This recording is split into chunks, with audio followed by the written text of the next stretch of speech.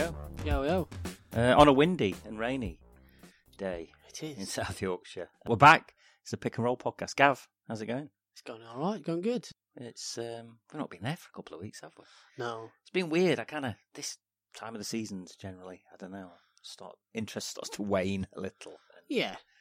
Well, there's only one thing anybody talks about anyway, so just the Lakers, isn't it? Yeah. The end of. I don't. End of that. We pile on them so much it kind of there's no need. Unfair to pile on even more, but they've had an interesting few weeks. It's funny though. It's like funny. Genuinely thinking about it makes me laugh. Like it's good to see. Yes, sort of 12, 13 games left, a month off the playoffs. The West, as you mentioned, the Lakers has kind of took shape now. It's locked in there, hasn't it? The West. As fun as the Kings have been, they look like they're just going to come up a bit short. Something miraculous happens. So that's kind of taken care of itself. And the Lakers, obviously, been the hot topic on your talking head shows and whatnot. Yes. We kind of called it before the season, didn't we? That, these moves were very strange, and I kind of fancy them not to make the playoffs. I mean, we rag on Magic Johnson a lot on this podcast. It's quite fun. For good reason, though. Yeah. It's all earned. Just because you're a billionaire doesn't mean you're clever. Would be my sort of underlying thing. One of the moves I think that kind of gone under the radar in all this sort of fallout the last few weeks is, did you hear the story about Beasley getting in like a physical confrontation with Luke Walton apparently after one of the losses? No. This was sort of just before the trade deadline, and obviously next minute he's gone to the Clippers in that trade. No one seems to have picked up on this. Like on podcasts, listen to we can't understand why they traded Zubac for Mike Muscala. Yes. Like, well, they traded him just so they could get rid of Michael Beasley. Get rid of Michael Beasley, just get him out of the locker room. That seems to seems to miss. We'll take Michael Beasley. There's no other reason to make that trade otherwise. Get him out of it now. I don't want him on this team, and no one seems to have picked up on that, which is weird. Well, no one can cuss Magic. That's why the other guy's there. Pelinka. Rob Lowe lookalike, Rob Pelinka. Yeah, he's there just to take. He's just there. He's Magic's bagman. He's there to take the fall. Yeah, he's there to carry the ship through customs. He barely speaks either, which is that's why he's got nothing to say. Yeah. That's why he's just the front man. He's just there to take the rap. Oh yeah, no, it was Pelinka's decision, not Magic, because Magic couldn't ever make a questionable decision. Someone's going to get thrown under the bus there. Yeah, that's what he's there for. Go on, Rob, enjoy the ride. You'll get paid, you'll get laid, and you'll get fired. But again, it goes back to this thing we keep saying about ownership. And Jeannie Buss seems well liked around the league, but there's no evidence that she knows what she's doing, is there, really? At this point? Was it 6 years now and no playoffs?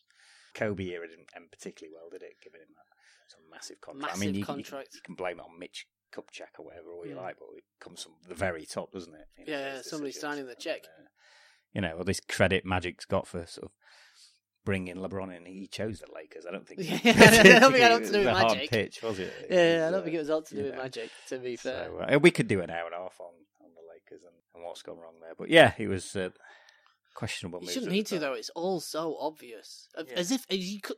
Michael Beasley, Rajon Rondo, Lance Stevens, fuck, JaVale McGee. Oh, right, okay, you know what I mean. Like the NBA's worst dressed man, by the way. If you see some of the clobber he comes out with. Jesus, he had like a patent champion sweatsuit with like a oversized bum bag on the other day and a trench coat. It's not working, JaVale. Sorry, lad. It's PJ Tucker. Let's put it that way. No, but and the Brandon Ingram news now, obviously as well, not good health wise. No blood clots. Yeah, the Rondo thing, sort of quitting on the team and sitting on with the fans was a bit strange. I mean, it wasn't though, is it? Blown out of proportion. I don't know. It's like a dickhead move, and so it's not that strange because it comes from a fucking proven dickhead. Yeah. Oh look, Rondo's going to do something dickheadish, so we'll make it all about Rondo, if you know what I mean. Yeah, Mark Jackson, who's pretty much on every Lakers game on SBM, was trying to sort of blame it all on Luke Walton. Yes, of course he is. He wants that job. This group's not inspired. They're not sticking to the the principles. I talk about Jesus and principles, and nothing else at half time. Blackmail by strippers. Because he's a man of principle. Yeah. So Jesus forgives. I think there's more. We're all good. But another underrated thing is just LeBron underestimating how good the West was as well. I think just thinking. Yeah. We keep hearing about the East back in the East. I still think it's a massively inferior conference. Yeah. He's been having a cakewalk. If Detroit can go on sort of winning winning streaks, your confidence is not particularly strong. I don't know. I would agree with that. Yeah, and they've actually missed Lonzo Ball as well. Weirdly, I know which you're not tells a you, fan, but at least he played defense. That's a measure of how low your fucking bar is, if you know what I mean. You're missing Lonzo Ball. Yeah, for all his limitations, he does try. I'll give him that. Yeah, but this is what we're talking. We're talking about a team that may have come 8th, if you know what I mean, in the West. I think they've actually got a worse record than the team without LeBron had last season, which. That pretty much tells you everything. You need to know, doesn't it? Enough on the world's biggest ego. How could that possibly upset a dressing room? Brings in off the team, which are proven winners, are actually just a bunch of fucking. One team who's not struggling, Gavin, the Milwaukee Bucks. Came from 20 down at half time last night. Kind of to spank Miami. Yeah, they've pushed the Toronto back, and they look like they're gonna. Yeah. Like 3.5 games behind now or something, I think. Should I check this morning? They are 3 wins behind, yeah. It's looking like Milwaukee will get that top seed and have home court advantage. Oh, the most organised, best playing team. I don't think they've lost more than 2 in a row all season. And there's not many times they've lost 2 in a row, so, they've been very consistent, is what I'm trying to say. Eric Bledsoe, new contract. 4 years, $70 million, which seems about fair for a 29-year-old. Wanted to be there as well. If we actually look at his stats, he's not having that much better a year than he had last year, but I think it's just the non-statty stuff. He just looks happier and looks in a better fit and in a more organised system.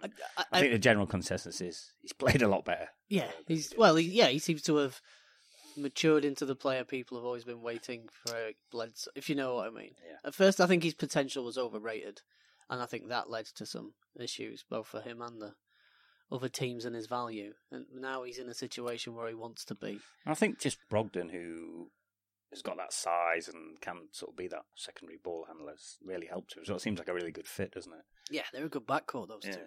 Brogdon, the president, currently on pace to join the old 50-40-90 club. Is he? Rarefied territory. Yeah. nearly 51% from the field, 43% from 3, and 92% from the line. Care to take a stab at the other members of the 50-40-90 club? There's 7 others in the history.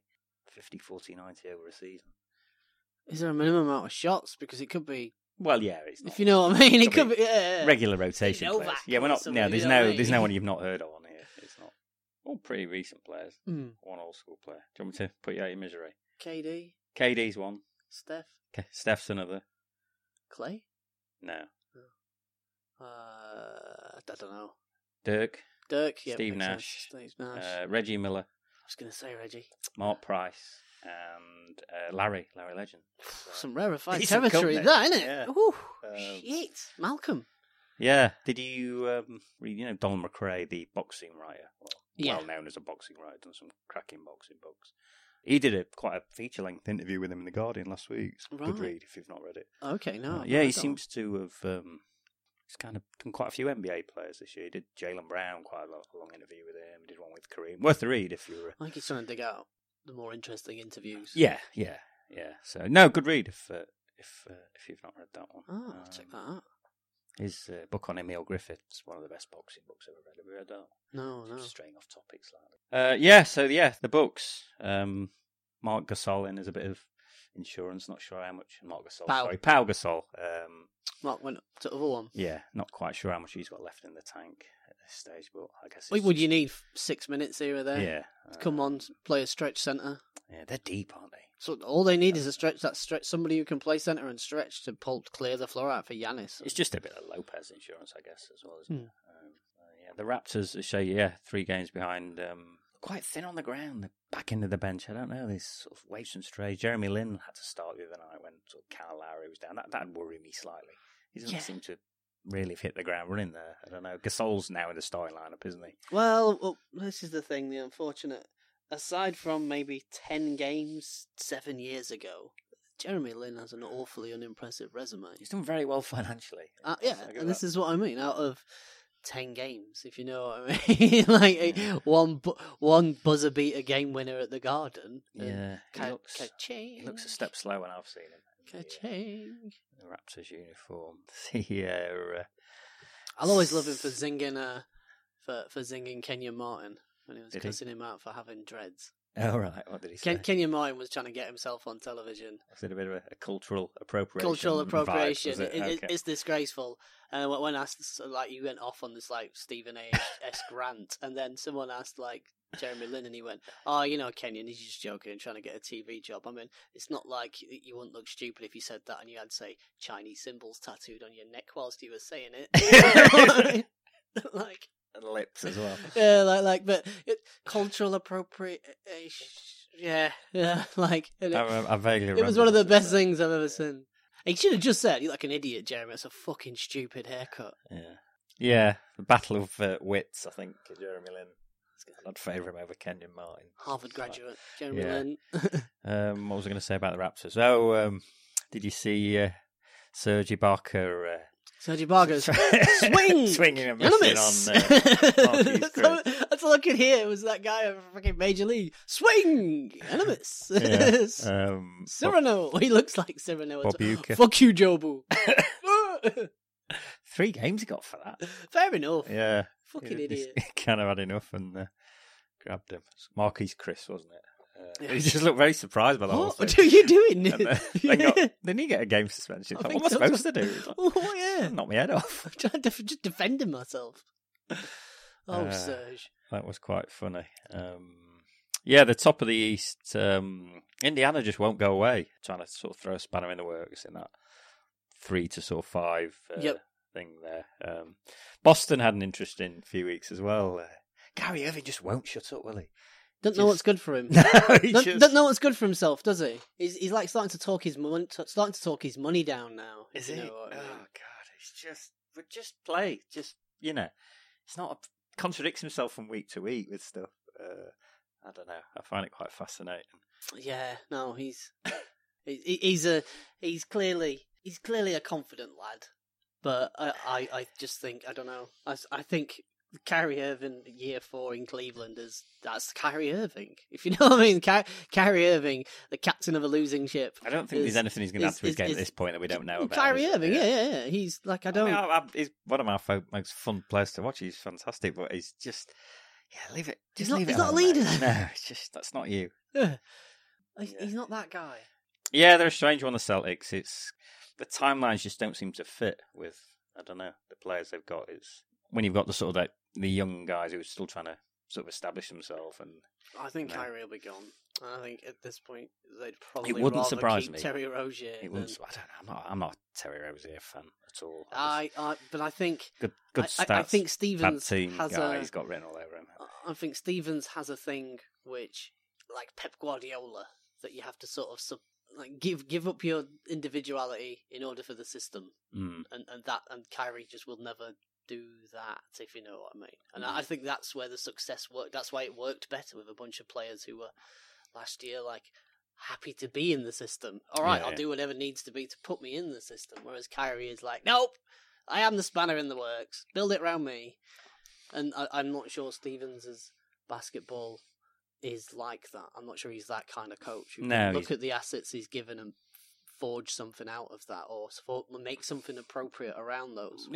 Don't forget, he came from college as well, and he's kind of carried that sort of mentality. That's what's worked for me. That's what I really enjoyed about his coaching last year. It was kind of if someone's not doing the job straight out, I'll get someone in who can do it this way. Do you know what I mean? That's always very much been his thing. That's why Rozier could look really good in that system. That's what I mean. I think if he went to another team, Isaiah Thomas, I don't think he'd look very good at all. Yeah, Isaiah, obviously the injuries and that, but I mean, you've seen he's played his way out of Denver's rotation as well. Which then makes you start to wonder: are there not, if you know what I mean, a shed load of other point guards who aren't quite as good technically as Kyrie Irving, $30 million a year, who would slot into that system, which would then free you up the money to lock down the thing you've got Brown when you're paying Gordon Hayward all this money, and he's taking 2 shots in some games. That's a worry as well, isn't it?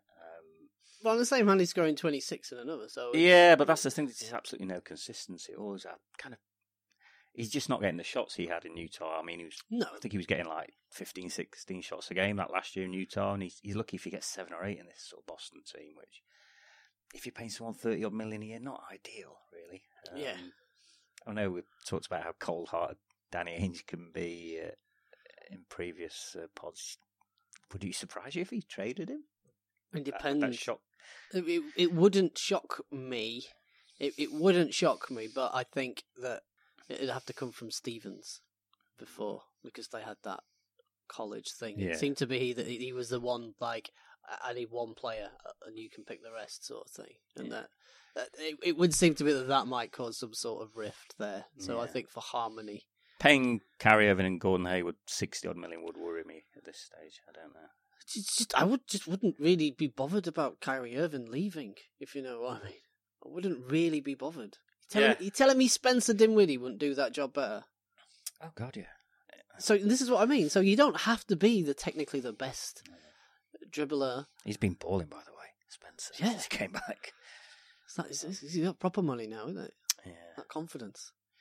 But yeah, so I just think it's a system that's dependent on a point guard who plays a tad more unselfishly than Kyrie Irving does. Yeah, and then Kyrie Irving lacks the self-awareness to just not even talk super selfishly as well.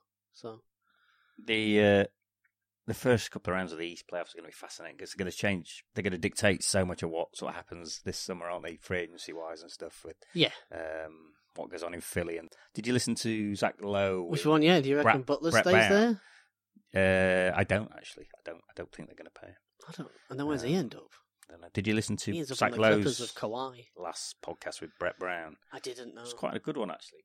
Zach Lowe usually he doesn't really ask the tough questions, but he really put him on the spot on the sort of stuff. You know, the Markelle Fultz stuff and the Butler stuff and stuff. He didn't really give much away, but it was a good listen actually. And he's going to be under some pressure as well.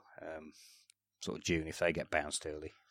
Because they've kind of thrown all the chips in, haven't they? Elton Brand with Tobias move and the Butler move. I think Butler will be the odd man out, like you say.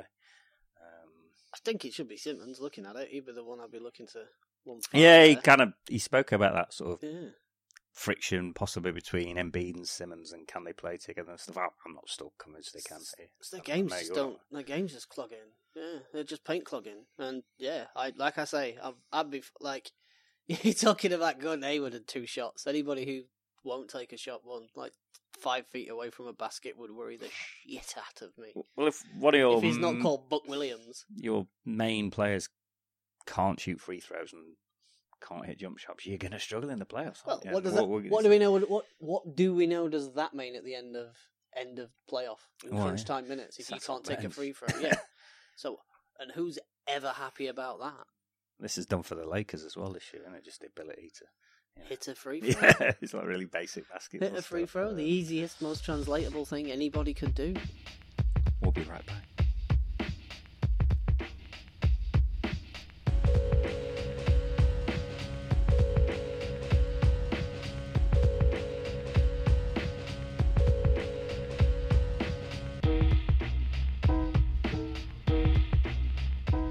See the thing with James Dolan? James Dolan going at it with fans again. Yeah. No, getting security to go and have at it with fans. I did see that, yeah. Another man who just doesn't know where to shut his mouth. Again. He doesn't give a fuck, though, seemingly. Billions. Yeah. Fucking idiot. Yeah. Probably sue for that, but I wouldn't imagine he's listening. There's a whole plethora of... Yeah, the Knicks are just... conjecture. Even Clyde can't tempt me into watching them anymore. I'm sorry. It's awful. Awful. It's awful. David Fizdale just looks like a broken man. It's just... It's this whole thing. It's just... It's fully symptomatic. We're back like where the Sixers were a few years ago. This is why I can't see Kevin Durant going there. I mean, you got to be fucking fairly spectacularly fucking... What, egotistical? Yeah. Tick. Tick. Some kind of imagined chip on your shoulder and a point to prove. Tick. Yeah. It's never really happened before, though, has it? It's never really happened before. Well, LeBron's just gone to the Lakers. That should be a warning to him. I guess. Did you see some media made this thing out of the Lakers Toronto game the other night? LeBron was sort of seen talking to Kawhi after saying, I'll be in touch and stuff. Yeah. Like, really? Why's that then? Yeah. Leave a 60-win team to go and join a fucking...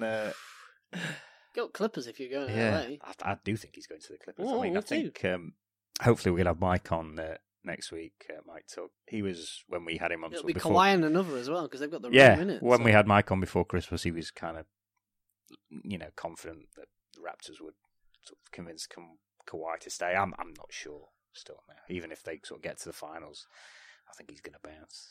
He don't look all in on Toronto. I think he's got Clippers written all over him. Yeah, him and another, whoever that may be. Yeah, Jerry West and the front office working the magic there. They've not doing the palinka-dink. They've been fun to watch again. Lou Williams, now the all-time leading bench scorer. Yeah, I saw that the other day. Del Curry's mark. I saw that. Go on, Lou. Yeah, can still get it done. A very favourable deal as well. They got him at a great number. He just loves it there, isn't it? He does. That's what he said.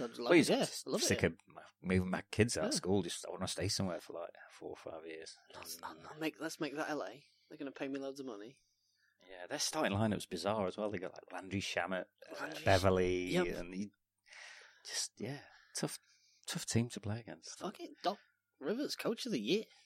Got to be in the shout. I mean, they've got very good players up and down the roster, but you've still got to. It'll be Bud. You've still got to sell everyone into a role and stuff, and that's hard to do. I mean, look at the fucking Lakers and Celtics. You know what I mean? It's. But look, they've been riding the write-off that was Danilo Gallinari. If you know what I mean. Huge chunks of the always season. Just looks like every time I see him, he seems to have got a black eye. As they're like he's probably spoken to someone's girlfriend. He's shunned having a bar or something, and someone's just fucking clocked him. Has he never not got a black eye? That dude. Every time I see him, it looks like he's been scrapping. The number of like broken wrists and stuff. I don't know. I'd love to have a weekend out on the tiles in the off season with Danilo. That's all I'm saying. I'm not sure I would. I bet there's fun to be had. What? Handsome, tall Italian dude. Can you imagine some of the with lots and lots escapades of money he gets into? I can only imagine in LA. But he's got an entourage. That's all I'm saying, Gavin. Yeah. It's a big family, isn't it, in Italy? So men in very fancy leather belts and pointy ass shoes. Overly tight jeans. Puffer with jackets. rips in them. Yes. The West, as we said, is pretty much it's rounding into shape. Golden State clinging on to that number one spot. They're just fucking bored at this point now. I know I'm bored of watching Steph Curry's brother-in-law clank fucking threes off the backboard. Alvan So McKinney, is it? Just missing shot after shot. Just the postseason can't come quick enough. It's like a bit of a mess, though. It looks like a bit of a mess there, to be honest. Well, the boogie defense has been I this think year. You might be ending up with, like just the Splash Brothers this time next year. It's all right, because everyone's favourite Aussie's back, Andrew Bogut. He's going to bring his triple handoff game and his ringed middle finger. His ringed middle finger, yeah. Yeah, I mean it's been a struggle for Boogie defensively, but he had a good game against the Rockets the other night. So it's a struggle for Boogie and Kawhi. I don't think Steve Kerr will be afraid to bench him though if it's not working in the playoffs. Yeah, we'll see. He's only on a 1-year deal, isn't it? So what does it matter? I'm going to leave, but you're going to leave in like 3 hours anyway. I can't see anyone bar them or Houston getting to the finals in the West, though, can you? No. Houston have always got a chance just because Harden. And, yep. I'm unconvinced by the Nuggets. No, I'm not. Because they've never won a playoff game, so you don't just go win you get to the finals. It just doesn't happen like that. Well, like I said, that's always that fucking mile high. Mile high, like oxygen assisted fucking regular season, isn't it? It's always like all those years with George Karl. Well, they're a good team. They got a bright future and stuff. I mean, they're really deep. That's the thing. But are they only that deep because the other team's gassed? Yeah, well, it has its advantage, and they take advantage, don't they, by sort of running them second units down your throat and stuff. And yeah, which makes total sense. Which is what you would do. But yeah, they're 500 on the road, so 16 and 16. Which is not bad. Like I say, unconvinced. I don't know. There's some fodder down low in that, basically. Once you get below them, it's just, I don't know. I'm quite enjoying the, seemingly the Blazers Thunder scrap for home court. Yeah. That's going to keep the rest Oklahoma of the season. Oklahoma been up and down. They sort of win a few, lose a few. You want to be 4th, not 5th in this. Well, you're going to play each other anyway. They're sort of 4th and 5th at the minute, aren't they? Yeah, that's what I mean. So it looks like they're definitely going to play each other, those two. So yeah, the rest of the season for those two is jostling for that home court, and you'd want home court. Yeah, the Blazers been playing well. Yeah, Dame seems to just, I don't know, getting warmed up. Point to prove in the playoffs this year. Big game time. They won't have Jrue Holiday to deal with this time. Yeah, so lock him down. Yeah, Rodney Hood as well. He's been pleasantly surprised. A good addition. He went off in the fourth quarter against the Hornets. A good addition. In the fourth quarter, man. Good addition. Tell you what else. Speaking of a bit of a non sequitur, but almost, because there's Alfred Payton rattling up triple doubles this week. Really? Yeah. He's got a couple this week. I've given up watching the Pelicans. I saw Julius Randle went off last night. Give up. Nobody ever started watching the Pelicans. That's the fucking problem. But yeah. Alfred Payton is Yeah. Oh, he had 51 against the Thunder, didn't he, Dame? That overtime game. It was a good game, that. Just asserting himself early. Yeah. Just walking in, pissing on their kennel. You get Nurkic and Westbrook going out again. Of course. That's one to watch, is the playoffs. Well, hey, look, if there's one thing, it looks like that, if you can wind up Russell Westbrook, he'll done clank you out of the city, out of the state, out of the tournament, out of the season.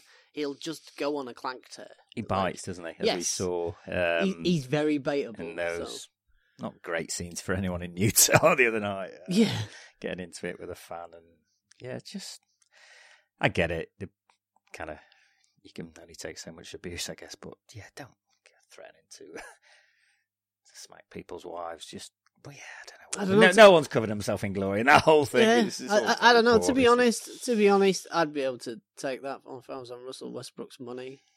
The problem is some people see themselves as a performer and not really a sportsman. And a sportsman's role this is why it's so overly inflated. This is why you ain't getting paid like amateur fucking theatrics money, Russ. If you know what I mean, you're there. Sportsmen are like they're seen as like these lightning rods, these divisive points that player you'd love to have on your team, but you ain't on the other side, if you know what I mean. And the ones who are the best ones embrace that sort of theatrical element to it, if you know what I mean. To be fair, the whole point is, if you know what I mean, like wrestlers, they go out there, they get booed, and they'll go back and have a pint. Like, that's the job. I'm a heel, if you know what I mean. And I think Rusty wants to act like a heel and not have that aspect of it.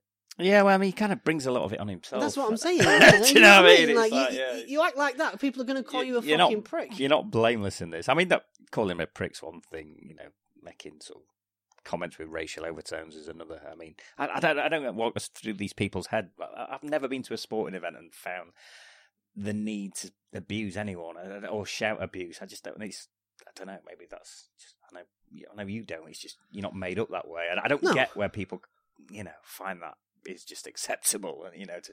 But this is what I mean. But job is strange, isn't it? That job is strange. Some people really underestimate what that means to some people. Like for some people, going there once a week is the reason they go. They endure a shitty job. You see it at football matches, don't you? Every week they just want to go and get angry at people. It's people insane. Who would, normally, in their day-to-day sort of goings on are just completely normal people. We went to the derby. Really aggressive. We went to the derby. It took 2 miles to walk to the ground, and it was just a load of people who were bitter and angry about shit. And this was somehow their place to get that out. And fucking hell, they were. It was horrible walking there with these. If you know, just horrible. It's weird. I don't get that mentality. Me neither. What are you going for? I don't know. What are you going for? Take up kickboxing or something. Get your aggression out.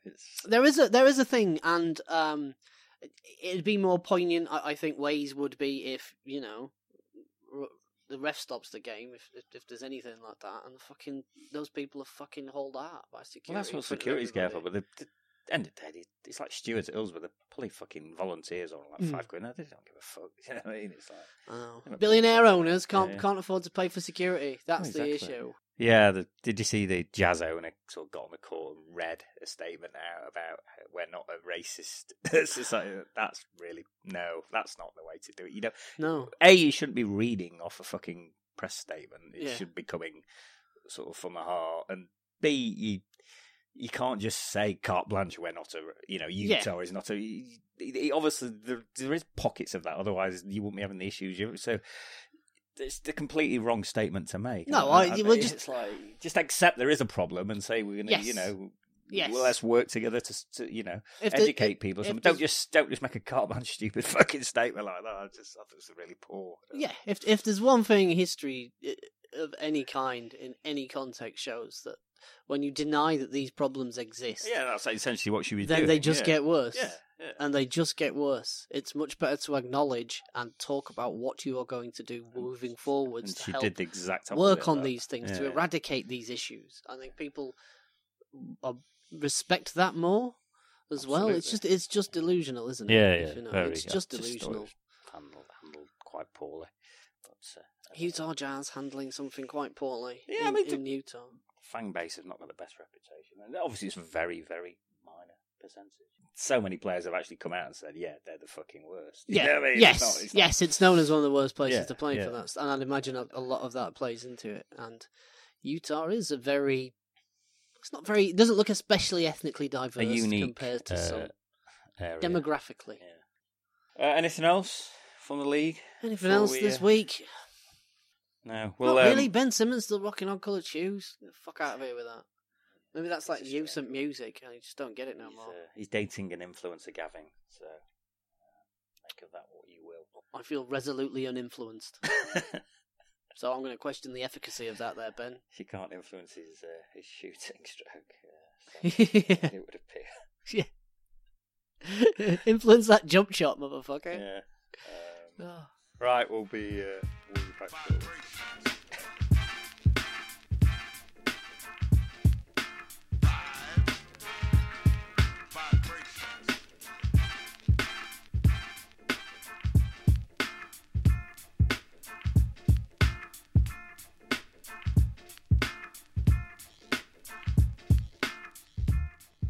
Clarence Weatherspoon Hall of Fame. Go on then. I can't believe we've not got around to yet.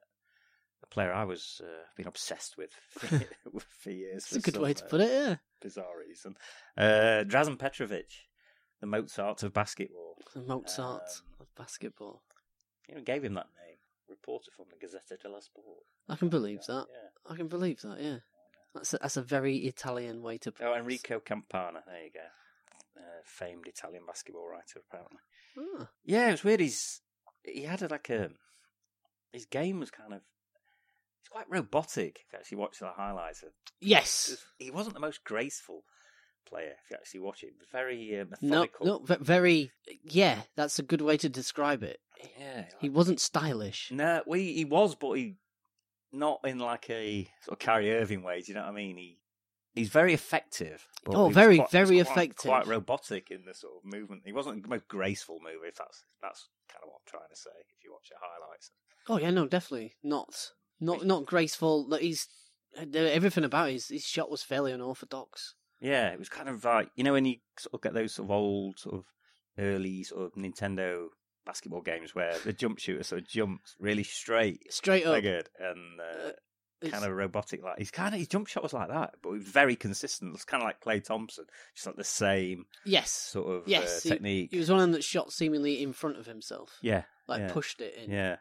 It was very off the sort of thing. Not that top of the head sort of shot, like a push. Yeah, it was very much out in front, wasn't it? His legs very rarely bent either. It was kind of, Reggie Miller said he was the greatest shooter ever.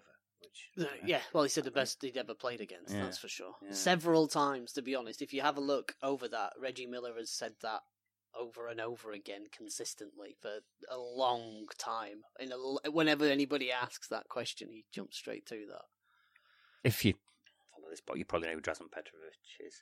If not, obviously grew up in the former Yugoslavia. It was Yugoslavia then. It wasn't the former Yugoslavia. That was to come. Yeah. Became like a sort of teenage phenomenon, really. His brother was a few years older and established sort of player with a team in Zagreb, Cibona. So he went there quite young, early 80s, and just established himself as just a high scorer. Wasn't it Sibonic first, and then they let him go to Cibona? Yeah, and then he went to Cibona. He established himself there, playing with his brother in the backcourt as like a sort of high-scoring phenomenon, really. Yeah, and there's I don't know. He seems. One thing I am wary of is there's a lot of mythologizing about young Drazen. It seems, if you know what I mean. Well, he turned up at 5 a.m. every day and went to school and came back for he put in 7 hours a day every day. Well, he was a bit of sort of Kobe Bryant like in that. So just incredibly obsessed with being better at basketball. Yeah. And, really hard working, as you say, not the most obvious raw talent. It was just a lot of it was just hard work. Yeah. And, obviously had a touch and stuff. But Cibona, they won sort of the equivalent of the Champions League twice in 85 and 86, which is basically it's like Notts Forest winning the European Cup. It was, they just an unfancied small team from Zagreb and sort of beat Real Madrid in the final one year. And then I think they beat Kaunas, who were Sabonis' team, Lithuanian team, obviously then in the former USSR in the finals the year after, to sort of win back-to-back Euro Cup. That sort of thrust him onto the European stage as one of the best won players. 112. I think there is 100-point games. There was a 112-point game, I do believe, for that team there. At that point, 112 points in a game, which, to be honest, must have been an awful spectacle. Yeah. Imagine just going and watching one person taking that many, just like, you've made 50-odd baskets. Yeah. So there was talk of him going to college in the States and stuff. I think he sort of got on the radar, playing with some travelling Yugoslavia teams and stuff. He played at the 84 Olympics. They got the bronze medal there. So that was his first taste of sort of the Olympics. And there was talk of him going to Notre Dame, I think, at one point. But there was obviously, like you said, there was rules against Yugoslavians leaving the country before they were 28, apparently. Obviously, this is, very communist rules and stuff similar to USSR at the time. But he eventually was to leave and go to the States. They would not let him play for Yugoslavia. And this was at a time where Dino Raja, Vladi Divac, and others sort of who were a little bit younger than Petrovic were coming into the team, and they had a really good shot at the sort of 88 Olympics. They lost in the final, didn't they, to Sabonis' Russian team. But if you've watched the Once Brothers documentary, that's kind of really where Yugoslavia thrust themselves onto the world stage as like a dominant force in sort of basketball. I think the USA getting knocked out in the sort of semis in 88 was what led to sort of the dream team coming into place and stuff, and lobbying for the because they look so good. Like everyone could see Yugoslavia were like the coming force, with they were like watching the Harlem Globetrotters. It was kind of 86 Celtics-esque. There was lots of cutting and moving, extra pass. It was, if you're watching their highlights, it was absolutely phenomenal sort of teamwork. Really, they were a really, really good team. Yeah, that's when he actually looked at his most free-flowing. Yeah, just very sort of Spurs-like, very everyone passing and moving and cutting for each other. Divac could handle the ball. Young Tony Kukoc, obviously. Dino Raja, all NBA All-Star level players, all on the team. So it was kind of like a Yugoslavian dream team, if you will. Yes, a golden generation, one of those. A golden generation. That's what you'd call it, yeah. Yeah. Well, it altered the trajectory of Croatian, well, certainly Balkan sporting history for the next, because that was, it's when people start to look outside of the NBA for a consistent place to be like, okay, right, they produce legitimate players there. And there have always been players from that part of the world since there. Portland drafted Sabonis in 85, didn't they? But yes. He didn't come over, till 10 years later. Like 10 years fucking later when he was dead. Yeah. And I think then they took Petrovic. I think it was 87 in the draft.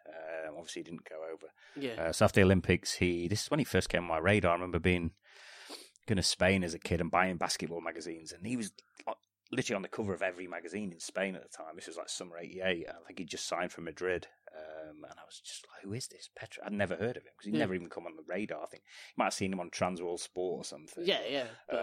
He was like a megastar in Spain. His pictures of him, his Madrid shirt stood next to his Porsche and stuff, and it was like everywhere. He was like a phenomenon. So obviously signed there in '88 and just did the one season in Madrid. Yep. Before going over to Portland. Struggled there though. Yeah, I mean, this was kind of when the Berlin Wall had just come down and stuff, wasn't it? '89. Obviously, lots of changes going on. I think Marshall Lunis joined the Warriors at that time, the same season. I'm pretty sure. Yeah. So you're kind of starting to see the trickle of sort of European players coming in. Vladi Divac was drafted by the Lakers as well, I think. That same year, was he? I think it was 89. Yeah. Was the year after? I think it might have been. I'm sure they were rookies the same season. Okay. Divac obviously landed on a quite nice situation with the Lakers, Magic, James Worthy, Hall of Famers galore, Drazen on a Blazers team which were stacked a veteran at guard. team. And stacked at guard as well. Yeah. Drexler, Terry Porter, Danny Ainge. Young. And just, wasn't really getting any playing time at all. effective when he did come on, but Rick Adelman not said to be a fan of younger. Yeah, I think there was questions about his foot speed and his defense and stuff. Which is fair enough when you watch him play. Yeah, but he was very effective. Like, whenever he did come on, apparently he was one of the most. This is slightly before analytics and stats and stuff, but if you read a book on him, apparently he was one of the most efficient players in the league offensively. Like, the minutes he got, he just couldn't get enough minutes, and obviously very frustrated. There was I don't know. There's a touch of Marcus Smart about him as well, like the ball magnet, stuff to him. He was capable of lots of steals for a player that big. Yeah, well, he just read the game 6'5", 6'6". Yeah. Well, that's where his foot speed was in his head, not. Yeah. But he was used to be one of the best players in the world. He dominated in Europe. Similar to like Luka Doncic. Yes, at a similar age, and then went to nowhere in the Pacific Northwest.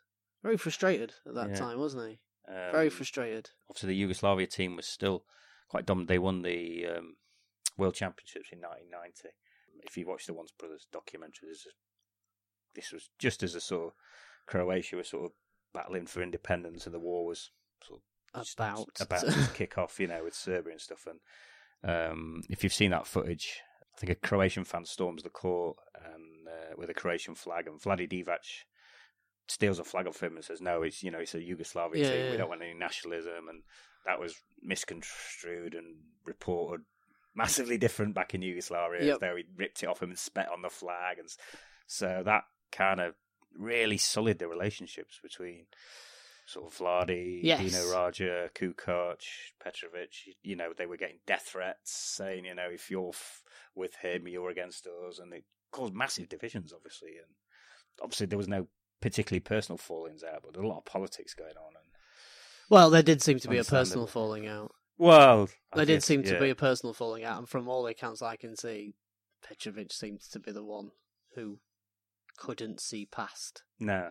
Couldn't see past it. Which is weird because I think his dad was Serbian as well and stuff, and it all got very sort of personal. I don't know. It never really got explained, did it? Because everything I've watched is always people saying, "Look, I know Vlade was always like, why can't we be friends?" Vlade's like, he's the loveliest bloke ever. If you've ever seen any interviews or anything, he comes off one of the most genuine, fun-loving guys ever. I mean, they were roommates and everything, weren't they? And it definitely seems that Petrovic was the one who kind of carried a grudge frosty, for a long time. for whatever reason, which has never really been explained, does it? That's always a problem, isn't it? When people can't separate themselves from an idea of a nation state, you get real issues quickly. Nationalism's bad, kids. Nationalism's bad. But they'd beat sort of an American team with Kenny Anderson, Alonzo Mourning and stuff, and they were powerhouse. As we said, this was sort of... Yes, Dino Raja was drafted to Celtics just after that, wasn't he? They were probably the favourites going into sort of the 92 Olympics, and I think that's why... this is why David Stern... got involved. Yes. And, We'll scrap that amateur thing. We'll keep one amateur on the team. Americans don't like losing, it seems. Not at a sport they keep proclaiming themselves world champions at. But this is very much the start of this sort of internationalising of the sort of NBA and stuff, wasn't it? Yes. Petrovic, Divac, Dino Raja, then Kukoc. Yeah, Detlef, Schrempf. It was a definite influx. And the 92 Olympics had a lot to do with that as well, because it was kind of the first time basketball had been massively hyped in the Olympics and stuff. It was quite a spectacle, wasn't it? Yes, it was very much a spectacle. It almost, from what I remember... With the NBA's marketing machine. I mean, maybe it was me, and that's because it probably was quite a lot to do with my young self's confirmation bias. But for me, the Dream Team overwhelmed the 92 Olympics. Oh, massively, yeah. I mean, they overshadowed the 92 Olympics. I was in. And I was just north of Barcelona. And I think the International Olympic Committee afterwards were like, "Yeah, you need to knock that on head." Yeah, especially as think about that as well. The International Olympic Committee is, if anybody's any in doubt about this, all about fucking sponsorship money. That's all that racket's about, and it's a fucking racket. Oh, it's like the World Cup. It's a racket. Yeah. So when NBA players and when they're coming in with their own sponsorship deals and they're like, well, they refused to. They were draping the flags over the Reebok thing, and it got if you know what I mean. Corporate, didn't it? So I think that became an issue for them. But that's what it was. That's all anybody will remember. Who remembers what Carl Lewis was doing, roided up? So he was traded. He finally got out of Portland to traded, stolen. Yeah. Willis Reed. A three-way team. Great bit of GM. It's a struggling New Jersey team who were kind of laden with selfish veteran players. Reggie's fierce, and they just drafted Derek Coleman, and they were some basement team. And he started getting more minutes. Obviously, I think they had Mookie Blaylock running point. They were a good backcourt, those two. Sam Bowie and stuff. Sam Bowie. Chris Morris. It was watching all this footage, just being like, he was way better. Good hands, too, for a guy that size. Long. If he'd have been in the league now, people would be like, that's a wing. Yeah, he was very athletic. He was very, very athletic. Yeah, it was kind of like liberating for him. I'll tell you what else. I forgot about that parquet at the Meadowlands. The floor, great. I forgot about that parquet floor at the Meadowlands. I love that New Jersey team. So yeah, obviously a lot happier, bigger role. Started really establishing myself as one of the better two guards in the league. And obviously there was the '92 Olympics. I think they get silver, didn't they? They lost to the Dream Team in the gold medal game. Yeah, he was established as kind of his career was just peaking now. It's 27. They brought Chuck Daly in as coach. Replaced Bill Fitch. Bill Fitch, who stepped down. Which, if you have a look, they seemed it was like they just regenerated Bill Fitch. Had the same haircut, the same checked blazer and black trousers. It was like they who looks most like him, just a younger version. Yeah. It's amazing that. But he was like an old school drill sergeant type of coach, whereas I think Chuck Daly was no more as a bit of a player's coach. When he came in, he said they just massively lacked self-esteem. They'd just been shouted at, under Bill Fitch, and he really sort of built up the confidence of the team again. They traded Blaylock away, didn't they, to Atlanta, and he gave Kenny Anderson his starting point guard job. What a backcourt potentially could have been for years. Kenny Anderson, young DC, and he really kicked his game up, just going at it with sort of Reggie Miller and against Jordan, and I love that Nets team. They were fun to watch. You can look on YouTube and there's people who've put like highlights of just MJ versus Petrovic and the dates, and you can watch because that's what it was, and you can tell watching it, Jordan fucking hated it. Oh god, yeah. Reggie Miller said he hated playing against Petrovic was just ragging weird steals off him. Yeah. You could tell the trash talking wouldn't affect him. There's one of them I watched, and the fucking refs just gave it to him. Like, he was just fouling him all over the place. Just fouling Petrovic all over the place. It was ridiculous. Again, he was like irky-jerky. He could get to his spots and just get his shot off over pretty much anyone, couldn't he? Yeah. He was like a proto-Manu Ginobili. Yeah. That's good, very comparison. Yeah, Manu in it, and an underrated passer as well. Yes, you can put it on a plate, and that was just such a fun team to watch. DC running the break and stuff. I remember they had a sort of nationally televised game that year against the Knicks. Marv Albert on. I think he went at it with John Starks. Apparently John Starks had come up to him and said something about him being, aren't your mates responsible for blowing the World Trade Center up or attempting to or something? Yeah. He was just like laughing about what? Like, they're not from where I'm from kind of thing. Just some dumb John Starks shit. So apparently got into him with in that game. And then that was the game where John Starks smashed Kenny Anderson. He broke his wrist. Yeah. He was out for the season. So that did for that duo. That was the last game they played together. Yeah. Which was, I remember at the time, just gutted because Kenny Anderson was, like, as I've said on previous pods, was one of my favourite players at the time. I was just their dream backcourt. Yes, and then snubbed for the All-Star team as well that year in favour of like Isaiah, who was like on his last legs. On his last legs, kind of, he should very much have been an All-Star. I mean, that's what the All-Star game was though back then. Yeah, it was the old man's parade. Yeah. So probably should have been in the All-Star. I think he was in the 3-point shootout, wasn't he? I don't know if it was that year or the year before, but it was all NBA third team at the end of the year, which kind of cemented how good he was. He was one of the elite guards. Yeah, they got bounced by Cleveland again in the playoffs, which would prove to be sort of his last game in a Nets shirt. His contract situation was a bit of a mess. I think they'd kind of thrown numbers at him, like $3 million. They're going to make him one of the better paid guards in the league, but he didn't want to commit for 5 years. He maybe wanted to commit he didn't want to be away from home for that long with what was going on, with the war and stuff. So basically, he was going to be out of contract that summer. I think there was talk of Panathinaikos and stuff, and he's maybe going back to Europe. He wasn't short of offers. Yep. But playing the best ball of his career at 28, and he really physically developed as well. He was a big fucking strong lad as well. That was because if you watch his early, he's quite a wafty, sort of skinny young kid, wasn't he? And yes, he proper built in short shorts. Yeah, into a right unit. You wouldn't want to he's 6'5", I built like granite. You know what I mean? Yeah, he hit his prime. Yeah, he hit his peak. He just hit peak Petro. Obviously, then if you follow the story, you know what happened next. He went to play in Poland with the national team. Didn't get on the plane back to Zagreb with the rest of the Croatia team. Flew to Frankfurt with his then girlfriend, the basketball player model Clara Slancy, something like that. She's now married to Oliver Bierhoff, strangely. Remember him? Ex-Milan striker. Of course. Who wouldn't? Of course I remember Oliver Bierhoff. Yeah. Well, some listeners might be familiar with late 90s Italian football. But, Germany striker. Yeah. You got to remember Bierhoff. His wife was the driver of the car. The Volkswagen Golf.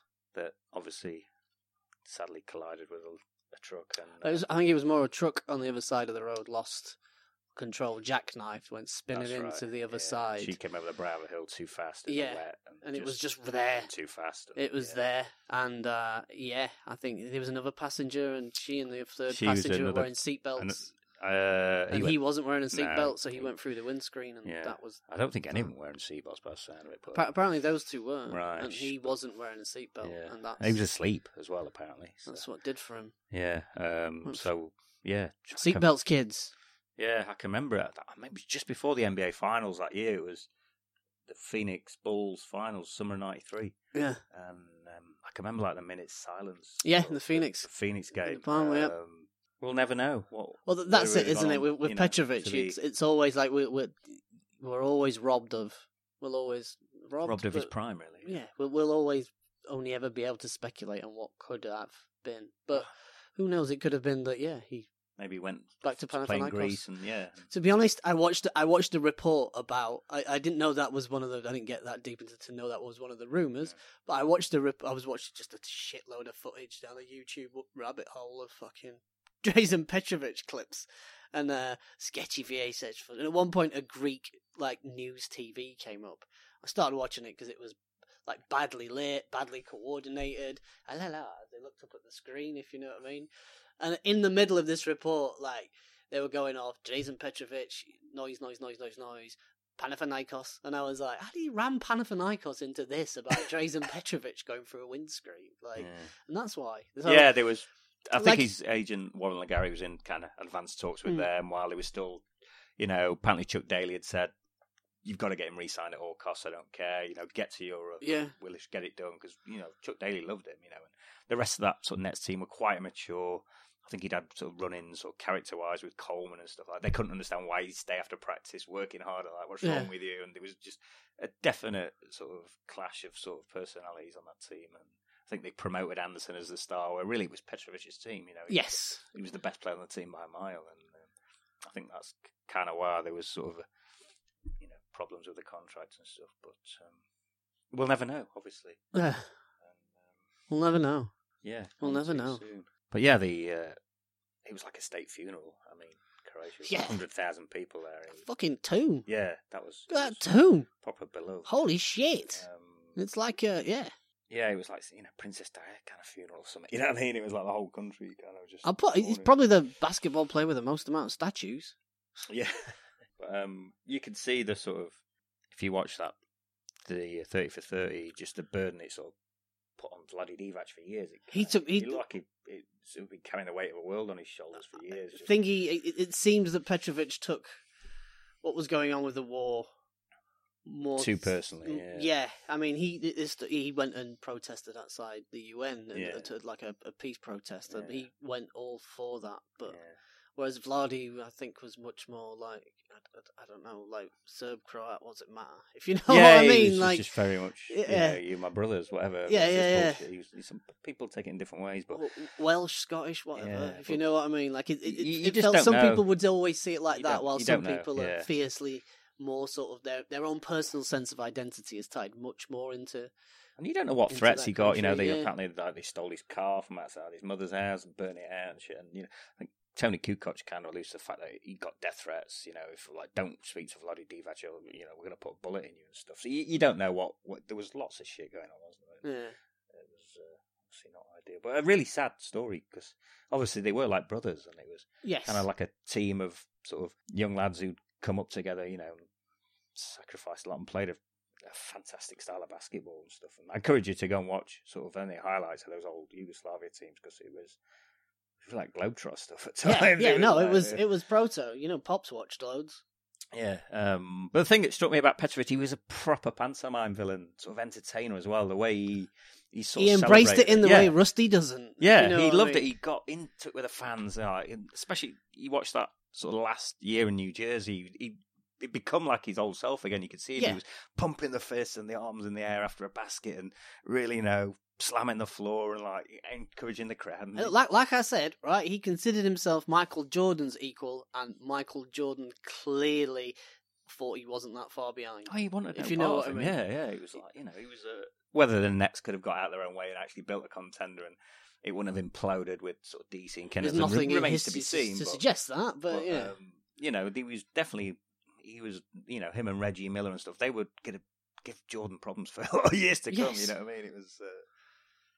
He was that good. He was a centerpiece for a franchise. Oh, but he was a franchise player, no doubt. And he was the first sort of European player to be a sort of franchise player as well. This is pre-Dirk. And just a groundbreaking. I can only imagine the amount of sort of kids like Dirk who sort of must have watched that stuff growing up and thought it's possible. Him.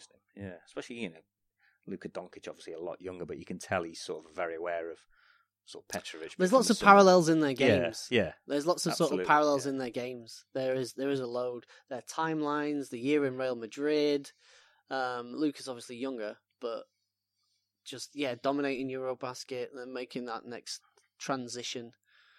And Luka's very much similar. All you hear is people go, he's not athletic, he's not going to be good. Oh, yeah, he's not going to... But basketball's a game played equally in the head. We were so high on him coming into the draft and couldn't understand why anyone would not, want to take him number one.